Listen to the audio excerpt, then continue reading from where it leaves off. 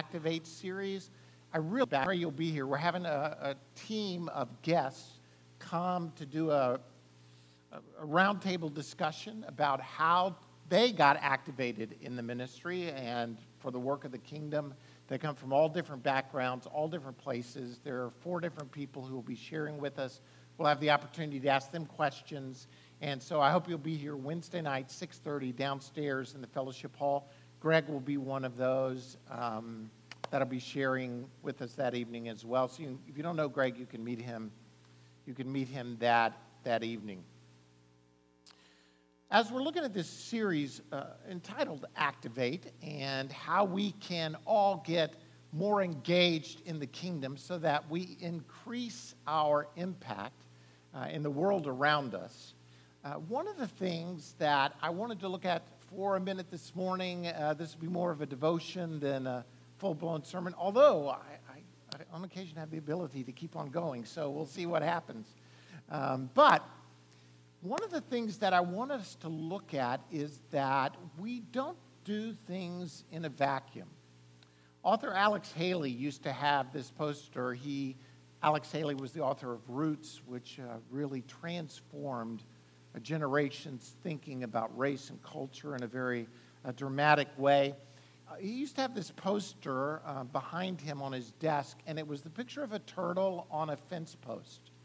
And he was asked many times why he had that picture there and he said, because whenever you see a turtle sitting on a fence post, you know it had to have help to get there.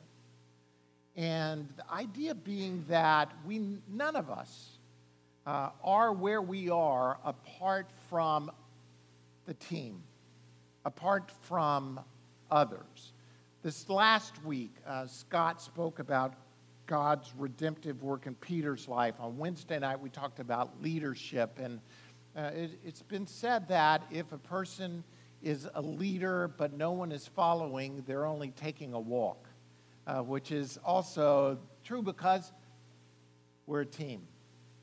When we look at the New Testament and we look at, for instance, Paul, we think of Paul as this apostolic figure who towers above really, outside of Christ, the influence of Paul is monumental. But when you really take apart Acts and then the writings of Paul, what you realize is that Paul was a part of a team. Paul may have been in many ways, the visionary. He was obviously the one who God used to write and to preach. But Paul didn't do what he did by himself. He did it in conjunction with others. Even the missionary journeys they went on, you see Paul and Barnabas. We're going to talk about Paul and Barnabas, their relationship in a couple of weeks. You see Paul and Silas. He didn't go by himself. He always took someone with him. And then you see how he builds teams wherever he goes. In whatever city he's in the process of building a team. And so what I'd like to talk about just for a moment this morning from Acts 16 and Philippians 2, using some of the people Paul brings into his circle, what are some key components to teamwork? How do we work together? We as Americans, we say we value team, but we only value teams when it comes to sporting things. We really devalue the idea of teamwork when it comes to our individual lives. Most of us work or try to work by ourselves. We isolate ourselves. We separate ourselves. And in God's kingdom, in God's economy, that doesn't work. I mean, all of the analogies of the church are about a team, body of Christ, temple of God. All of those equations that God brings together means we work together. And can I get an amen that it's hard to work together? I mean, really, if you want to just be gut level honest, why do we work by ourselves? Because we rub up against each other. As a team, we at times challenge one another. And there are times when we step back and say, man, this would be so much easier if I did this totally by myself. Or this would be totally easier if everybody were just like me. I mean, thoughts like that, but that's not the way God works. It's not the body of the body of Christ. So let's look at some aspects. Look at Acts 16, verses 1 through 3. This is Paul's second missionary journey. They've gone back out to work among the churches, and he's taken Silas with him. And the first thing I want us to see about teamwork is teamwork is intentional. There's an intentionality about teamwork. So here we are in Acts 16, 1 through 3. And, by the way, I'm not making excuses here, but I put the PowerPoint together this morning, so there could be, you just want to keep your eyes on it. No telling what you're going to see in the quickness of me putting it together. Chapter 16, 1 through 3. Paul came to Derbe and then to Lystra, where a disciple named Timothy lived, whose mother was Jewish and a believer, but whose father was a Greek. The believers at Lystra and Iconium spoke well of him. Paul wanted to take him along on the journey, so he circumcised him because of the Jews who lived in that area, for they all knew that his father was a Greek. When Paul comes to Lystra, he was impressed by this young man named Timothy.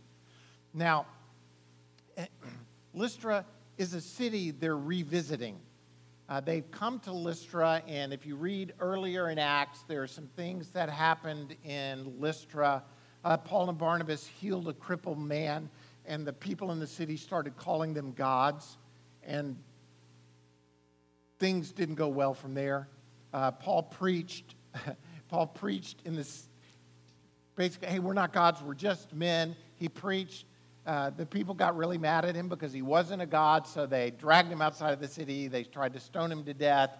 Things had not gone well in Lystra, but well enough, evidently, that some people had come to become followers of Jesus Christ, including Timothy's family, his mother and his grandmother, who were Jewish, but were married. His mother was married to a guy who was Greek. So he brings Timothy into his team. Now, Timothy is a young man, and though he's well thought of, Paul could have said, hey, this young guy, he's probably still a teenager for all we know. But Paul is intentionally trying to expand his team. Now, let me just say, by the way, delicately here, that Timothy also had to be willing to intentionally become part of this team. I mean, he was willing to let Paul circumcise him as an older teenager. You don't do that by accident. You've got to say, I want to become a part of this team. And so Timothy is set apart for the message of the gospel. And from here, he goes with Paul and Silas on their journey as a faithful worker. Later in 1 Corinthians 4, verse 17, it says, "For this reason I've sent to you Timothy, my son whom I love, who is faithful in the Lord. He will remind you of my way of life in Christ Jesus, which agrees with what I teach everywhere in every church." It's a pretty high commendation of Timothy later on. Let me see if I can paint the picture. Paul takes Timothy with him. They leave Lystra. And by the way, somewhere right in this area, they also pick up Luke. If you notice in Acts 16, the language changes. Prior to Acts 16, and Luke is the author of Acts, prior to Acts 16, all the pronouns say they or he. But starting in Acts 16, it switches and starts saying we. We went. And so somewhere in here is where Luke meets Paul, and he joins in as part of the team. This team is growing. And they go from here, and they go to Philippi, where they meet Lydia, who is a wealthy woman, and they preach. Lydia becomes a follower of Christ. They start using her home as a place to proclaim the gospel. The team is growing. Lydia, as a matter of fact, though she may not travel with them in the future, she is a financial contributor to the ministry. I mean, the team is taking, look at who's coming. Timothy as a young man. You've got Luke as an author who's going to be very influential as a result of this, writing the Gospel of Luke and the book of Acts. You've got Lydia who's contributing financially. They go from there to Athens and Thessalonica, and eventually they get to Corinth. And in Corinth, another couple who is Jewish comes to become followers of Jesus Christ, Aquila and Priscilla, who are also very impactful as a part of the team. Here's what I'm saying. Paul is gathering these people. Some are going to stay in their city. Some are going to travel with them. Some are going to be financial contributors. Some are going to help in the work of the gospel. But it's not by accident that he's doing what he's doing. There's an intentionality to building a team. And here's what I want to say to us. Teams don't just happen. They don't just accidentally, magically appear. We know that from our experience with sports teams. We know that from working with people. They just don't magically coalesce. If you don't start looking and thinking of yourself as a part of a team, then you'll never be engaged in a team. The devil wants to isolate you. He wants to keep you separate. He wants to make you think either through your own wounding or inability or age or singleness or whatever the case may be, that you're disqualified from being part of the team. But I want to say to you that through Christ, through the power of the Spirit, every single one of us can be part of a team and should be part of a team. Anytime we're taken out of the context of team and isolated, something's wrong. It is, to me, anti-biblical to be walking alone. And it is one of the schemes of the enemy to try and to get you there. Every person I've just mentioned to you, from Luke to Timothy to Lydia to Aquila and Priscilla, would have had any good reason to not be part of the team. If you look at their lives, and from what we know, every single one of them had some sort of thing that could have kept them internally from saying, I want to be a part of this. Intentionality. Second thing is sacrifice and humility. In Philippians 2, verses 19 through 22, and this is a reference. Remember, Philippians 2 is that great passage where it talks about Jesus. Have this attitude in yourselves, which was also in Christ Jesus, though he didn't exist in the form of God, did not regard equality with God something to be grasped, but emptied himself. Remember that great passage, that hymn of faith. Later in that chapter, it's talking about Timothy. And remember that letter of Philippians is written back to the church in Philippi, which is where Lydia was from. And it's talking a little bit about Timothy. And it says, I hope in the Lord Jesus to send Timothy to you soon, that I also may be cheered when I receive news about you. I have no one else like him who will show genuine concern for your welfare. Why? Why is there no one who will show genuine interest for their welfare? For everyone does what? Looks out for their own interest. Remember, he has just said to them earlier in this chapter, don't regard equality with God something to be grasped, but empty yourself like Jesus emptied himself. Don't do things we'll see in a minute, out of selfish ambition. Everyone's looking out for their own interests, not for those of Jesus Christ. But you know that Timothy has proved himself, because as a son with his father, he has served with me in the gospel of Christ. Being a part of a team, it takes humility. It takes sacrifice. It takes the willingness to lay down our life for the sake of the gospel. Can we just be honest here? most of us look out for our own interest. Even when we say we're not looking out for our own interest, most of us are still looking out for our own interest. It's the way we're built. It's part of our sin nature to look out for our own interests. Again, in chapter 2, earlier verses 3 through 5, where Paul says, don't do anything out of selfish ambition or vain conceit. Rather, in humility, value others, what? Above yourselves. Not looking to your own interests, but each of you to the interests of others. In your relationships with one another, have the same mindset as Christ Jesus. We live in an age where it is all about self-interest. I would contend that much of the populism that is dictating the direction of America today is about self-interest. I would also say that much of the liberal agenda that's trying to dictate the course of America is about self-interest. It's all about self-interest, whatever extreme you want to come from, because we are self-interested people.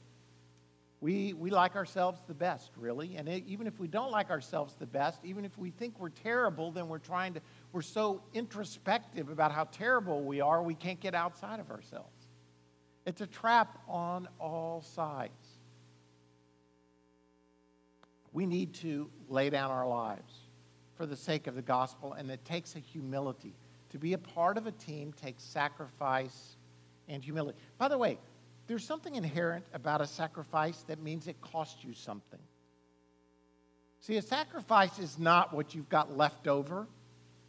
You know, like, okay, I'm going to do all of this stuff, and I've got this time up here that's, if I've got any time left, then I'll give it. Like I got all this other stuff. Are you with me? It's kind of like money. If you want to give money and you say, I want to give a sacrificial gift, so I'm going to give this extra part that doesn't fit in anywhere else. People, that's not sacrifice. Sacrifice, as David says, costs you something. There's an inherent cost in your life. And being a part of a team is sacrificial. You have to lay it down to be part of that team. Let me give you an example of how this kind of works, possibly. Paul leaves Corinth, and after he leaves Corinth, remember, and let me back up a little bit. Corinth is where Aquila and Priscilla become followers of Jesus Christ, this married couple. And after Paul leaves Corinth, there's this guy named Apollos who comes in. Apollos is a gifted teacher. He's from a Jewish background, but all he knows is the baptism of John, but he knows about Jesus, but he doesn't know anything past John's baptism and the teachings of Jesus. He doesn't know the cross. He doesn't know the resurrection. He doesn't know the filling of the Holy Spirit. But he's very gifted, and he comes into Corinth, and he starts teaching and arguing. Aquila and Priscilla take him into their home and evidently house him, and they show him, as the Bible says, a better way, a fuller way, a more complete way. It says in the Message about Apollos, that he becomes a great teacher as a result of the anointing of the Holy Spirit that fills him, and Aquila and Priscilla's sacrifice and humility to help teach him, so that when a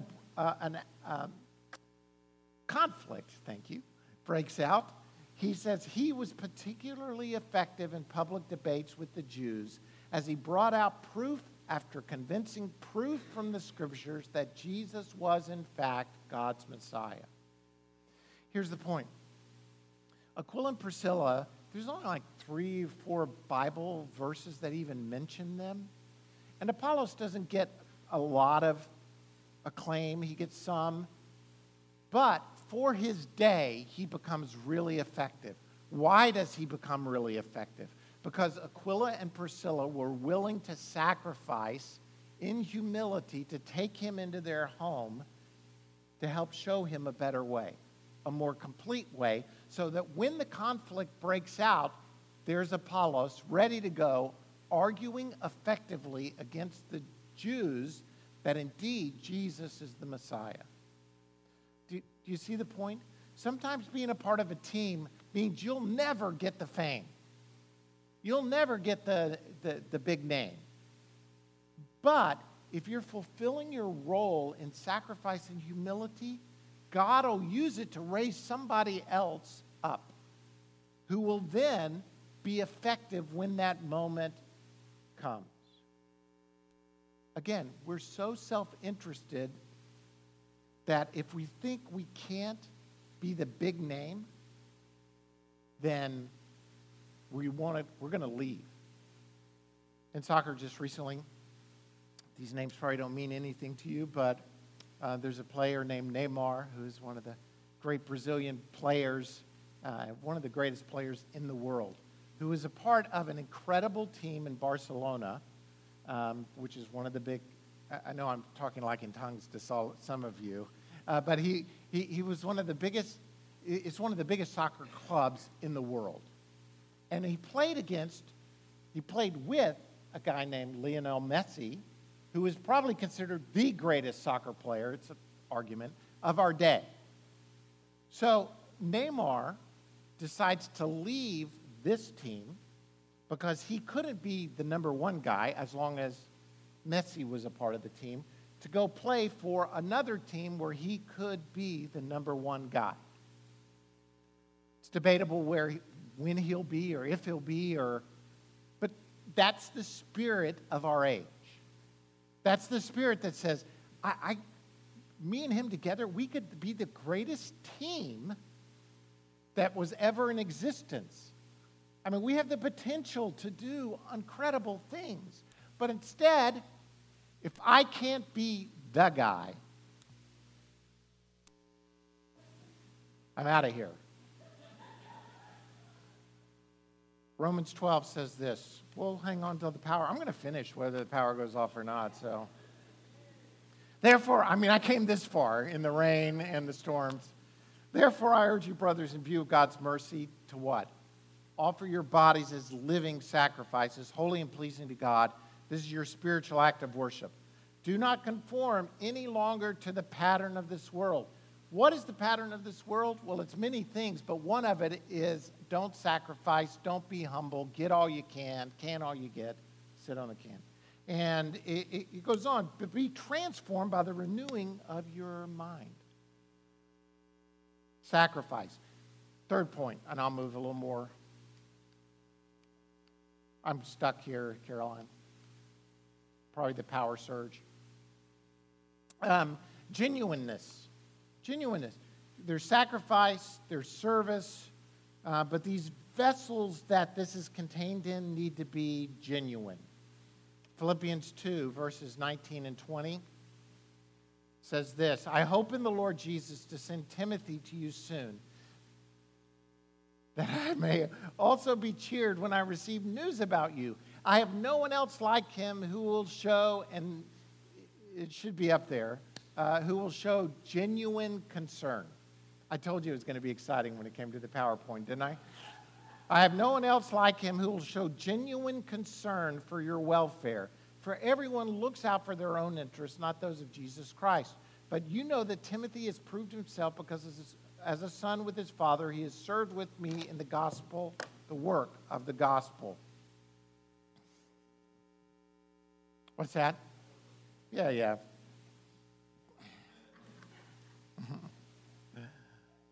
Timothy's concern for the church in Philippi is sincere. It's not feigned. It's not made up. It is genuine. People can sniff out a lack of sincerity or genuineness in you from miles away. One of the things I read about, and you can take that slide down, Caroline, because it's giving me a headache. One of the things that if you read about the millennial generation, the younger generation, one of the things that they want in church life, one of their number one is authenticity. For people to be genuine. Too long, they have lived in families that have claimed to be followers of Jesus Christ, or they've lived in cultures that have claimed to be Christian, or they live in a certain place that claims something. But when you get behind the curtain, you see a lack of authenticity. It's not genuine, and it's turning people away from the gospel. We need to teach our children, look, I am authentically flawed. I am not a perfect guy. I am not a perfect person, but by the grace of God, I'm going to keep pressing forward in the gospel. Teamwork, to work well as a team, we have to be authentic. We have to be genuine. For instance, do we really want to be free from the love of money? Or do we only want to be appearing to be free? Does that make sense? In other words, do you really want to get free from the love of money? The Bible gives you some great clues on how to do it, but many of us, we just want to look like we're free. Do we pursue intimacy with our spouse because we know we're supposed to, or do we do it because we really love them and want to be intimate with them? Do we witness because we have to? Do we share the gospel because we know it's the command of God in our lives? Or do we do it because we really have a genuine desire to see people who are separated from God come into relationship with Him? We need to be honest about the condition about our heart, our struggles. We need to be authentic. If we're going to be a part of a team, we need to be genuine and authentic. And then finally, service. We need to be willing to serve. A servant is a rare thing, and I don't mean a slave. I just mean to serve other people. To lay down our lives eventually gets to the place of serving. Again, in Philippians, it says, "For everyone looks out for his own interests, not those of Jesus Christ. But you know that Timothy has proved himself because he is a son with his father. As a son with his father, he has served with me in the work of the gospel." We live in an age, again, and it's part of our nature where we don't want to serve, we want to be served. We want to be we think that leadership is people serving me. I mean, that's the model of leadership that we see in the world. That's the model that many of our fathers dictated for us. He was the king of the castle. Everybody else was the minions serving the father. Or we see it in all different places in the world where the leader is the one who is served. And the Bible flips things upside down and says, look, Jesus, God in human flesh, did not come to be served, but to serve and give his life as a ransom for many. If we're going to follow the model of the kingdom, then the higher up we go, the less rights we have, the less demands we have. Instead, we keep laying down our lives for the people around us.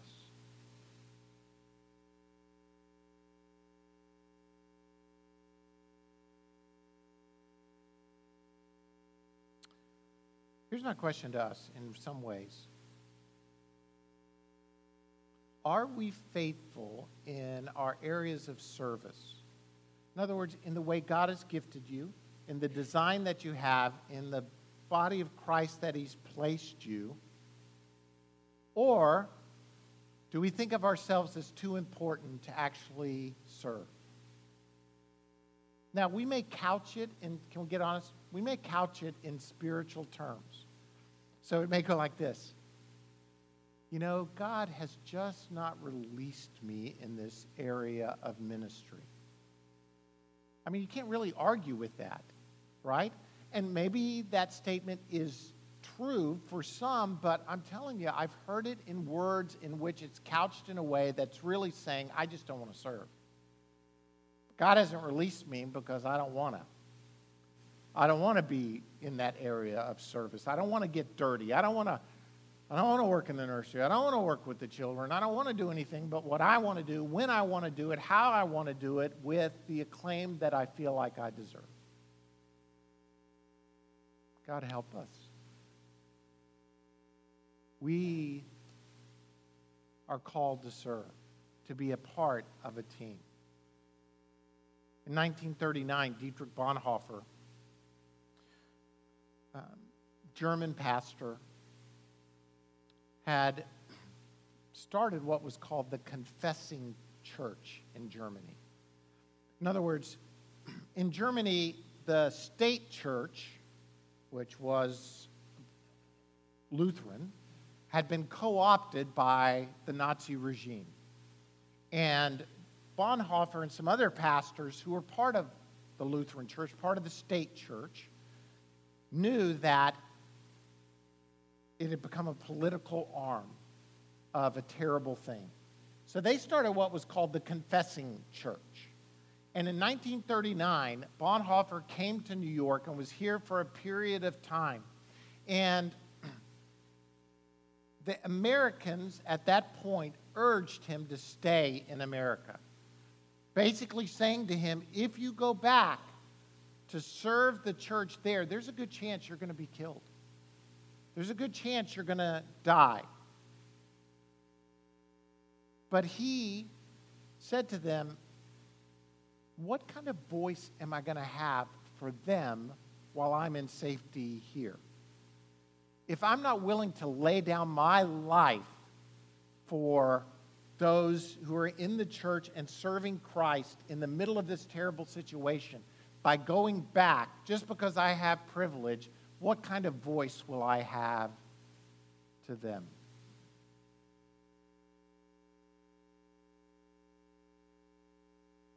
God is calling us to lay down our lives to serve, to be part of a team. One of my favorite stories. By the way, one of the reasons, if it's not because we feel like we're too important, it's because the enemy's got us on the other end to say, you're so unworthy. You can't do this. You don't have the ability. In one of his crusades in Latin America, Luis Palau tells this story of how they would have these training sessions for counselors who were going to be part of the evangelistic. You know, they train counselors, people come forward, and then they counsel with people and help them come to know Christ. And he said this one guy came in who was obviously homeless. His clothes were tattered. He didn't smell really great. And, you know, they wanted really the beautiful people to be doing the counseling, but this guy was willing. And so he went through the counseling session, but the leadership of the counseling team really didn't expect very much. Several weeks later at a crusade, all the counselors, all the other counselors, this is like the last guy on the team, picked for the team. You know, he's standing over here by himself, and a guy comes down who's a doctor, well-dressed, very affluent, and the problem is the homeless, tattered guy is the only guy left to talk to him. So the doctor and the homeless guy start talking. And once the director sees what's happening, he gets really concerned.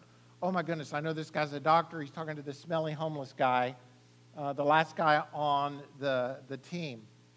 And when they came out of a counseling room, the head guy said to the doctor, hey, is there anything I can do for you? And the doctor said, no, thank you. This man has helped me more than enough.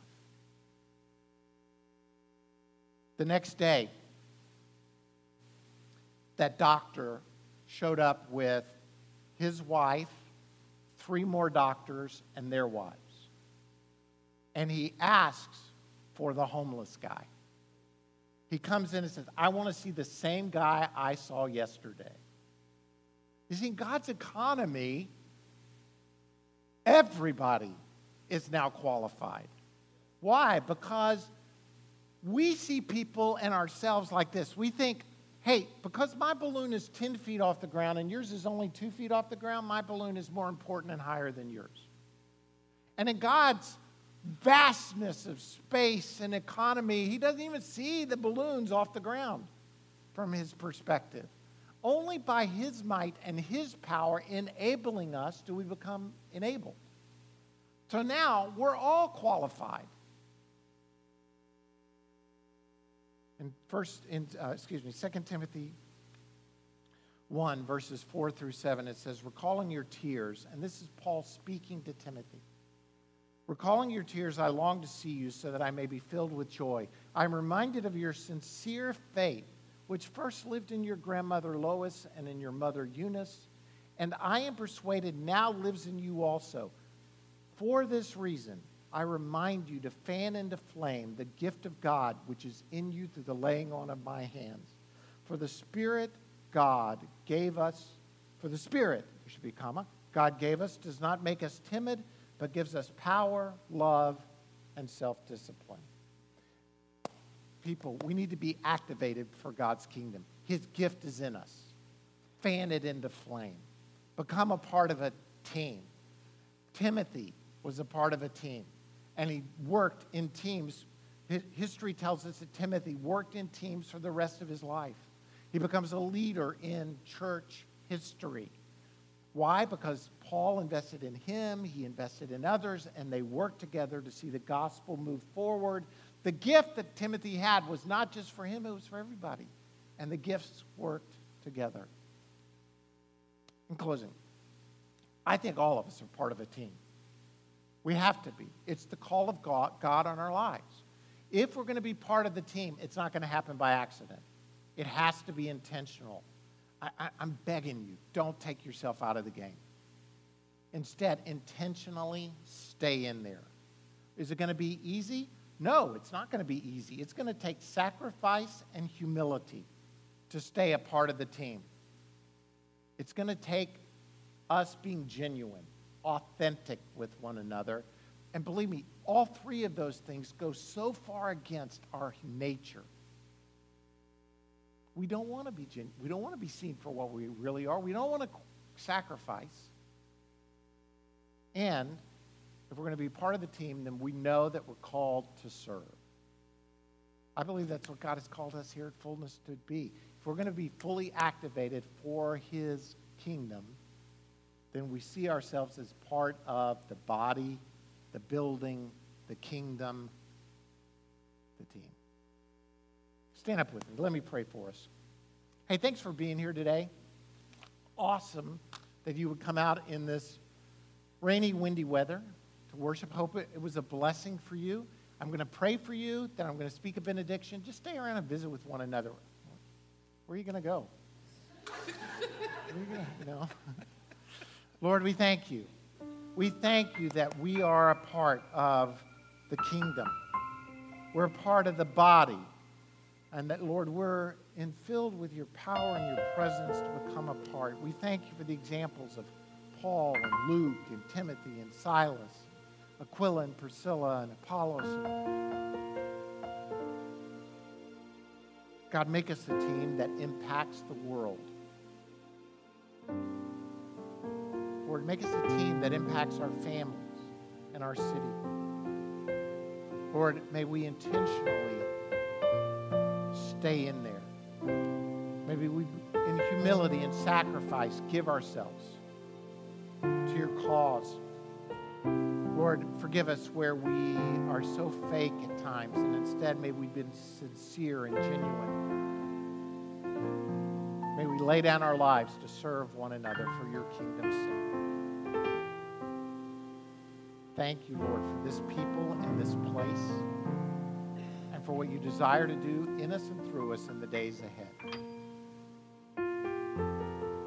Now to him who is able to do immeasurably more than all we can ask or even imagine, according to his power that is at work within us. To him be glory in the church and in Christ Jesus throughout all generations, forever and ever. Amen. God bless you. I love you. Have a great, great, great day in the Lord.